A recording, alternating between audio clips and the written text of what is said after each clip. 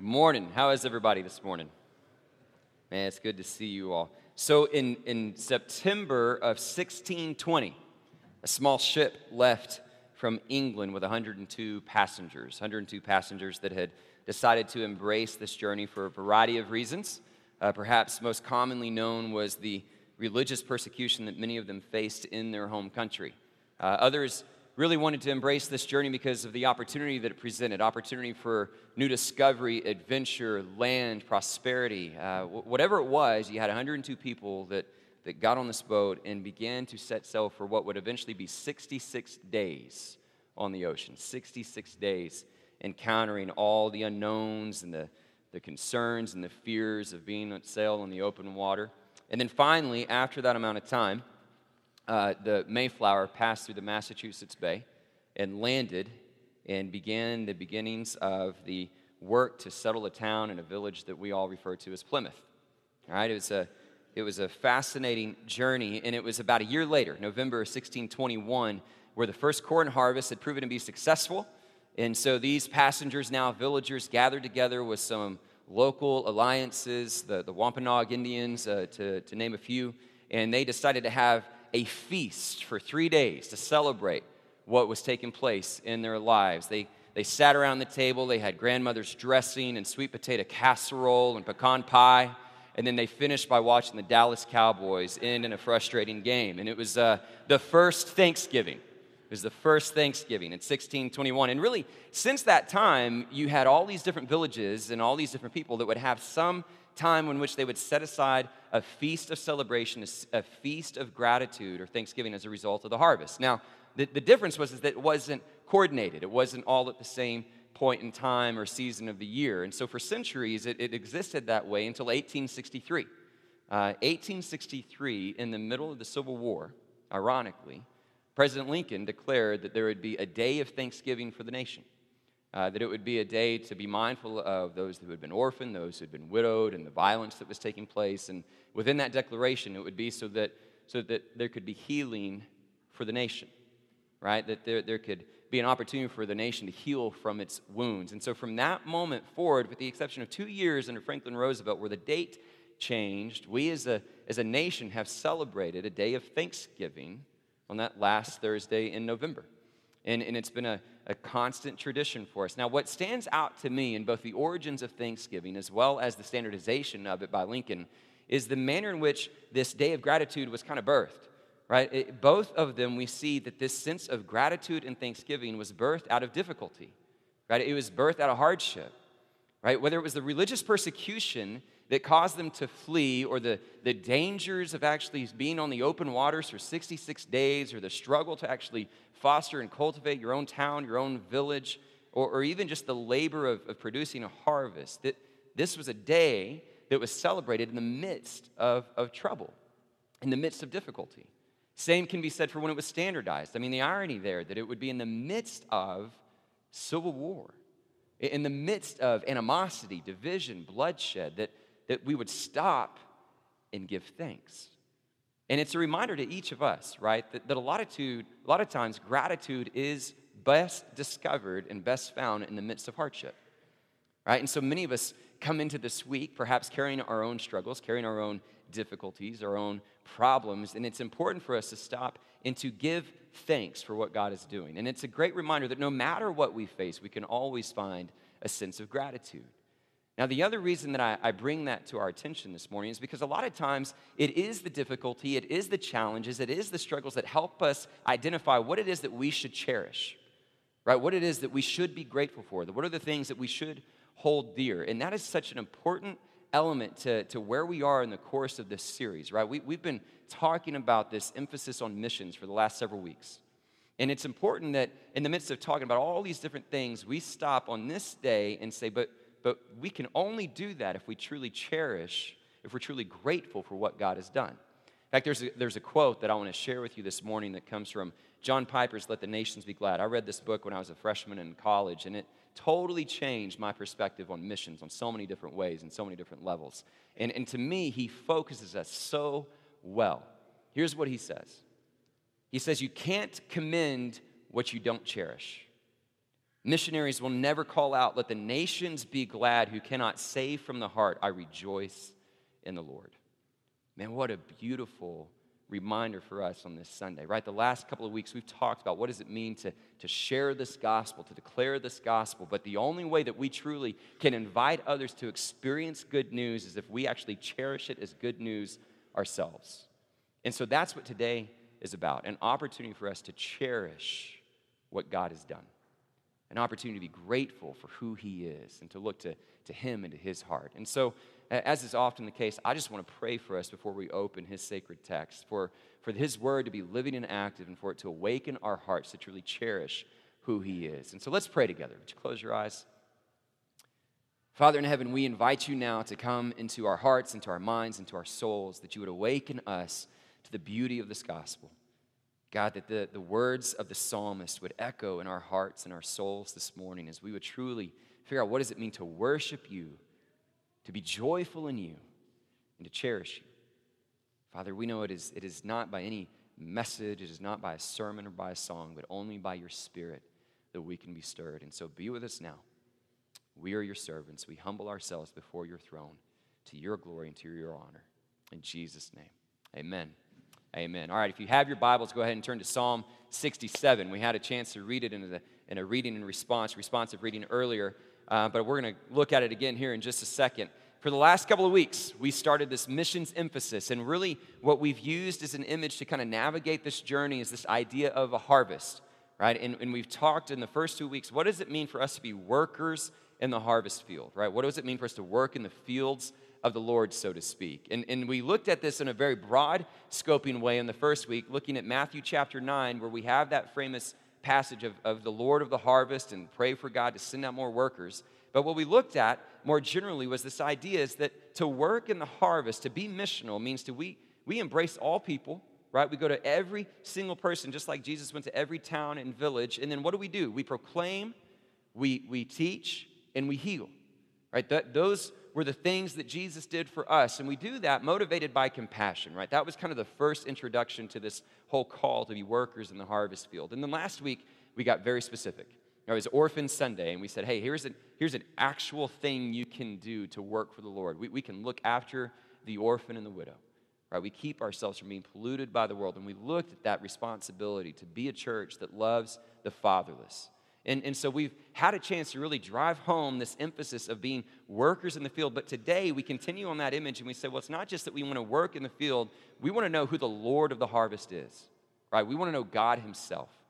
We want to see his heart, his character, and his nature. And so that's what the whole motivation is when we look at Psalm 67 today, is get a greater insight to who God is. Now, here's a couple of things about the structure of Psalm 67. It is a psalm of thanksgiving, at least that's how it's often referred to, so it's appropriate for this week. But it also really kind of has just a very simple emphasis, right? When you read through it, the emphasis is pretty much on God's blessing and then how his blessings are known throughout the earth, right? And so that's kind of the progression that we'll walk through today. And it is a prayer, right? You can see it's a supplication from the psalmist, right? Let the nations be glad. May the peoples rejoice. It's kind of a request. So the psalmist is asking questions. And I think that's important for us to look at and consider because it helps us see the nature of our God, right? It helps us see the character of our God because the psalmist isn't going to ask questions if he doesn't believe God is actually capable of responding in that way, right? That's how we all function. Let me give you an example, okay? One of the questions I used to hate having to answer when I was in school was what my major was. I hated that question because I didn't have a really cool answer, right? I didn't have anything that was really impressive like, aerospace engineering or pre-law or pre-med. I didn't have anything. In fact, it was a pretty sad liberal arts answer. When people asked me, so what are you studying? My answer was letters, right? And it was classics and letters, history, literature, philosophy, and languages. And yet, without fail, every time I answered, somebody would go, oh, you're studying the alphabet? And I was like, yeah, that's what I'm studying. Thank you, right? And so it was always frustrating. I didn't have that cool answer. And so here's the deal. I took that degree because I knew I wanted to go to seminary or law school, and that was kind of the track that you took. But when I sat down with my guidance counselor, I asked him, I said, so tell me about math and science. And they said, okay, well, here's the deal. You need 1 year of science and a semester of math. And I said, sold. Sign me up. That is me. And it's not that I couldn't do math. I just didn't enjoy math, okay? So so you need help with a paper, you need help with philosophy, research, history, then people ask me those questions all the time. Guess what questions I'm not getting asked? Science, right? Help me with algebra. Like, that's not me, because it's not within my skill set. It's not within my nature to be able to do those things, right? We ask questions of people that we think can help, right? We ask questions that we think this is something this person is capable of. So when we look at the prayers of the psalmist, it's revealing the nature of God, right? He anticipates God to respond in such a way because this is who God is. And so we want to have that in mind as we read through Psalm 67. So if you have your Bibles, let's take a look and let's read this psalm together. Starting in verse 1. May God be gracious to us and bless us. Make his face shine on us, so that your ways may be known on earth, your salvation among all nations. May the peoples praise you, God. May all the peoples praise you. May the nations be glad and sing for joy. For you rule the peoples with equity and guide the nations of the earth. May the peoples praise you, God. May all the peoples praise you. The land yields its harvest. God, our God, blesses us. May God bless us still, so that all the ends of the earth will fear him. I love this psalm. It's one of my favorites. And it's one of my favorites because I feel like it really does reveal the nature of who God is. And so the psalmist introduces us to one of the chief characteristics of God with that opening line, may God be gracious to us. Right? So the psalmist is aware that our God is one who is able to extend grace. Now, how does he know that? How does the psalmist know that he can ask God to be gracious? Well, I would reason to believe that he was probably told at some point in his life. Right? He was probably instructed in the stories of his people.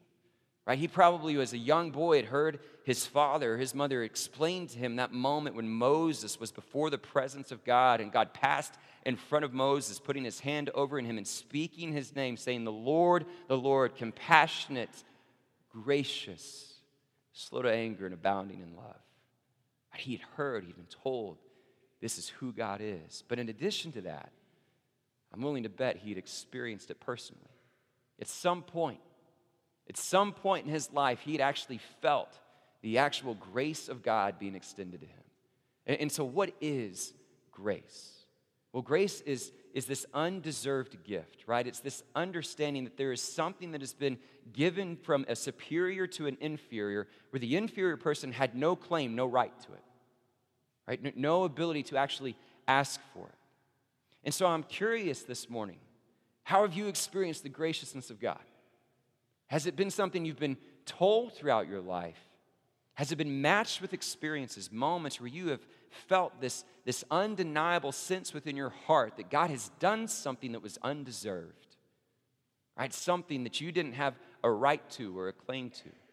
See, it's important for us to stop and evaluate and not lose sight of the graciousness of God, because a lot of times we don't often pray that way, right? It's not uncommon for us to actually think that we can make demands before God, right? That we do have certain rights that we can lay claim to. And so we ask for God to do certain things. And when we often do that, if we're not careful, we can drift away from seeing the graciousness that he actually provides us. Right? We never want to lose sight of the grace that God offers. And that grace leads to blessing. Right? Be gracious to us and bless us. And again, how did the psalmist know that this God was capable of blessing? Again, he was probably familiar with the stories of his people, right? That his people, the whole covenant had been established through a promise of blessing, right? The moment when God called Abram and said, go to the land that I'll show you, and I will make you a blessing to all nations. Right? The whole premise of these people coming together was driven by the blessings of God. But again, can't we imagine that at some level, he'd experienced those blessings personally? And that's true for you and I. Right? That we've had a chance to not just hear, but to experience the blessings of God in our life. But here's the struggle that we often encounter when we wrestle with God's blessing for our life. If we're not careful, again, we tend to focus on the things that we don't have as opposed to the things that we have. And that often clouds our ability to see the blessings of God. We struggle with being content, right? We struggle with being satisfied with what he has given. It's always what hasn't happened to us. And so we try to lay claim to those things. We try to demand those things. And we lose that ability to be content. We lose that ability to be grateful. We spend so much time worried about the uncertainties of tomorrow rather than just being grateful for the beauty of today. And that limits our ability to see the blessings that God provides us.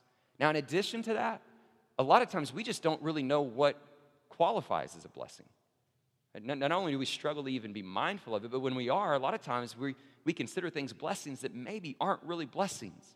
Right? A lot of times we equate blessings to some form of success, right? Some form of accumulation, right? We have success in our jobs and our careers, and God has blessed us, right? We have luxury and fortune, and God has blessed us. We find that front row parking spot, and God has blessed us, right? And we attribute all these blessings to things that may not really be evident in the Scripture.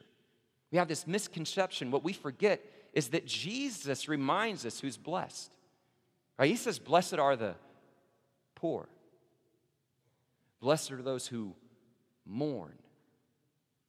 Blessed are those who hunger and thirst for righteousness. Blessed are the peacemakers. Blessed are those who are persecuted and insulted for me.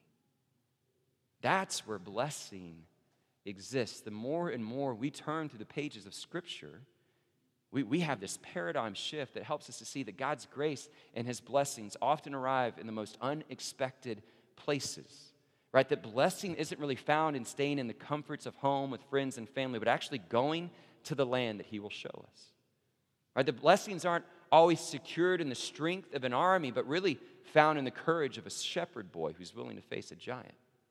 Right? Blessings aren't always established in some earthly dominion, but rather found in a humble manger.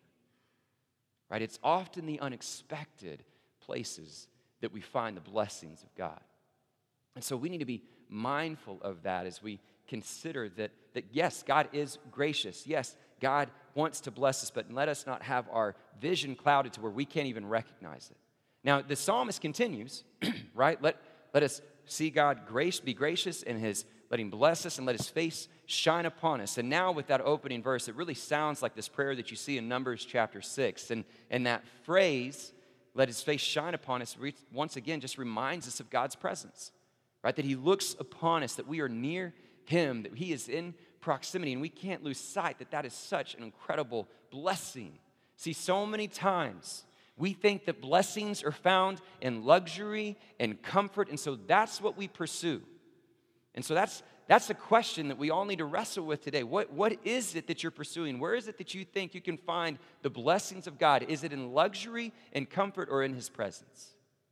Because His presence doesn't always equate to ease. It doesn't always equate to comfort, but it does equate to blessing.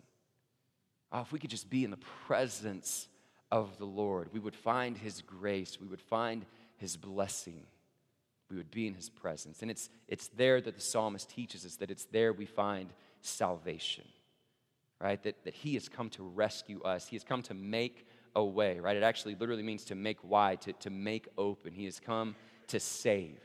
Now, a lot of times, again, we get part of the way there. We get like halfway there with our understanding of salvation.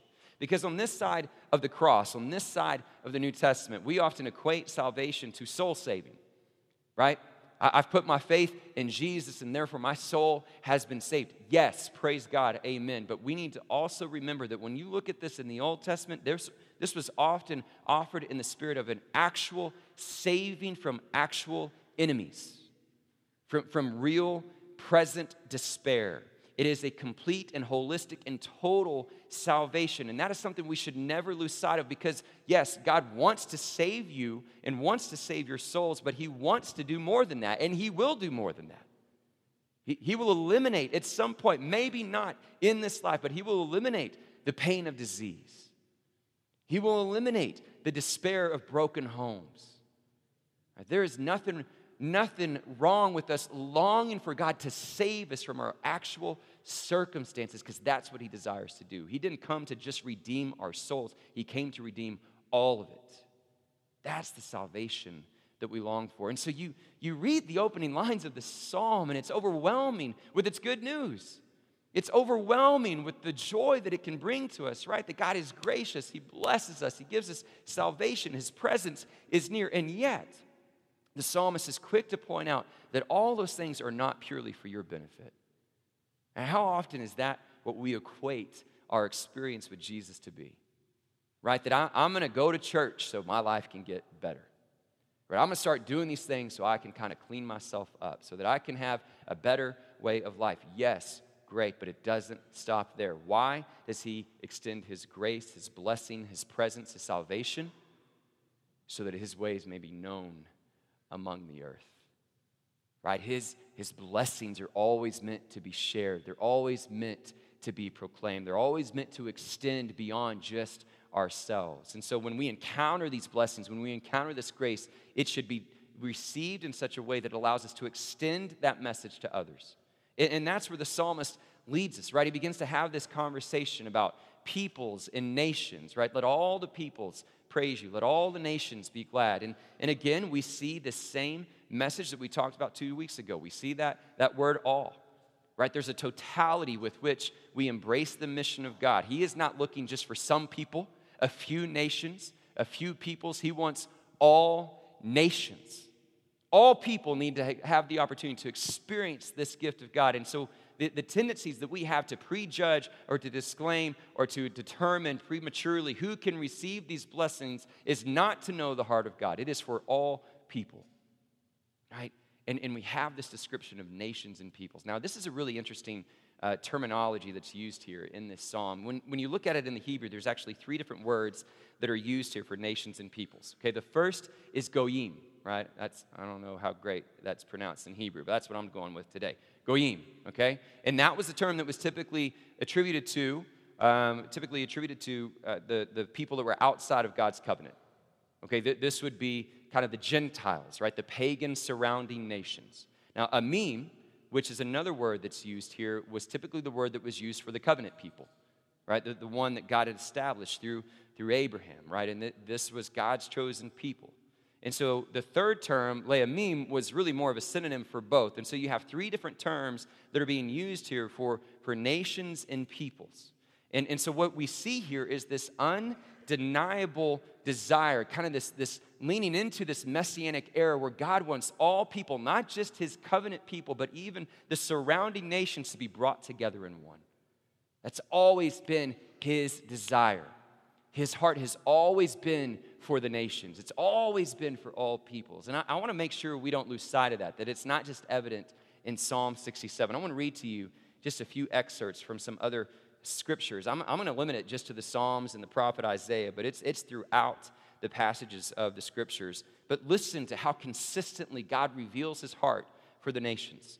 Psalm 9, sing the praises of the Lord enthroned in Zion, proclaim among the nations what he has done. Psalm 96, declare his glory among the nations, his marvelous deeds among all peoples. Ascribe to the Lord, all you families of nations. Ascribe to the Lord glory and strength.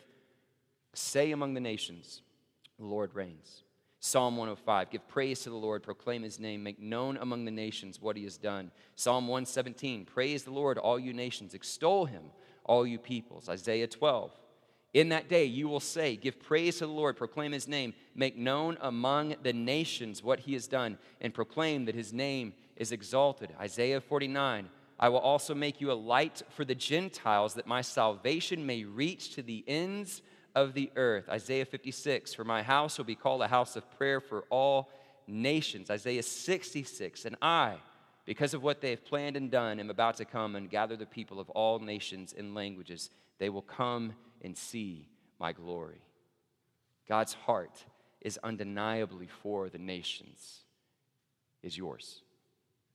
Now, I know that a lot of times when we start thinking about what it means to extend these blessings and to extend this graciousness to people that don't look like us, that think differently than us, that threaten us, that create concerns, that a lot of times it creates hesitation.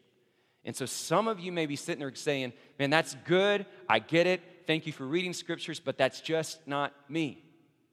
I just don't have that passion to cross cultures or to speak with somebody that's different. I don't have that sense of desire. And so maybe that's for someone else to pursue.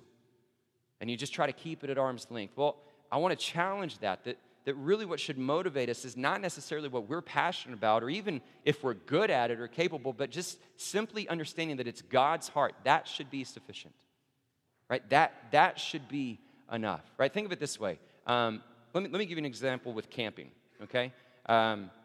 Camping, there was a time in my life that I did enjoy camping, right? I love it now, but there's a time when I didn't. And part of it was because it always seemed irrational to me, right? It's like the whole course of human civilization is like the anti-camping experience. It's like we're trying to get out of the woods, and then all of a sudden people are like, no, let's go back, and avoid all these things that we've developed and all this technology. And so at first it was just irrational.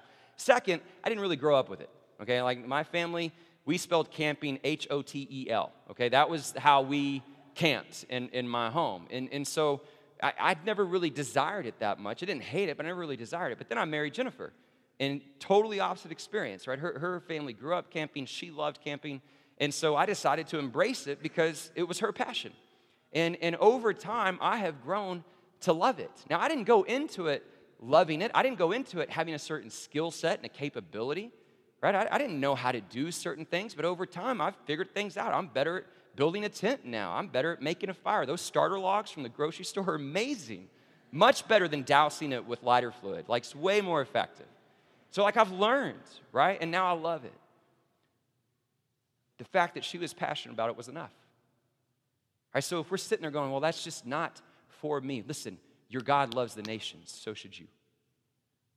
Right? And you may not have the skill set. You may not have the ability, but the more you press into the heart of God, the more that He will equip you and give you a heart for all peoples. All right, we've said it from day one. Missions is more than an endeavor into the world. It's an endeavor into the heart of God. God loves the nations. Do you? Now, the other thing that I think is so important in seeing God's love for the nation is it's like the Tower of Babel in reverse. Right? There's something incredibly beautiful that happens when we see the nations come together. We see the beauty of unity expressed through diversity. Right? When we lack that sort of diversity, we lack the ability to fully reveal the sort of beauty that God wants us to express through the gospel. Right? When we all look the same and we all gravitate to people that are the same and treat us the same, what good is that, Jesus says? Everyone does that. There's a certain desire for diversity that God wants us to pursue, right? There's a certain strength that we need to discover when we find that sort of unity, though that we are different, right? And we often avoid that because it's so easy for us to not pursue unity in our context today, isn't it? Right? It's so easy for us just to go somewhere else. And part of that, if you want to know my honest opinion, kind of finds its origins in our nation's heritage. When you think about it, we had all this land, we had all this expanse that people could go. So you would be in a village, you'd be in a church, you'd be in some colony or whatever, and things didn't go well. You were marginalized, you were ostracized. You know what you could do? You could leave and you could go start your own.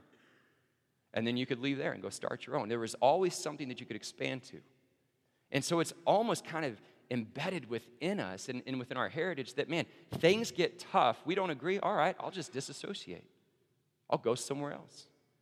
And we lose the power of striving for unity and that diversity. I think if that was actually the vision of the church. Right? So often the church is driven by the question of numbers and growth. Right? And so our vision often centers around this question of how many people can come. Well, what if the vision was centered around who's not yet here? Right? Do we have the immigrant among us? Do we have the marginalized, the outcast? Do we have the one that doesn't look like us? Do we have the single mother? Do we have the impoverished? Do we have who is not here? What if that was what truly drove our vision? See, that's where the gospel begins to flourish, right? Because what we see in light of Christ is that there is something greater that pulls us together.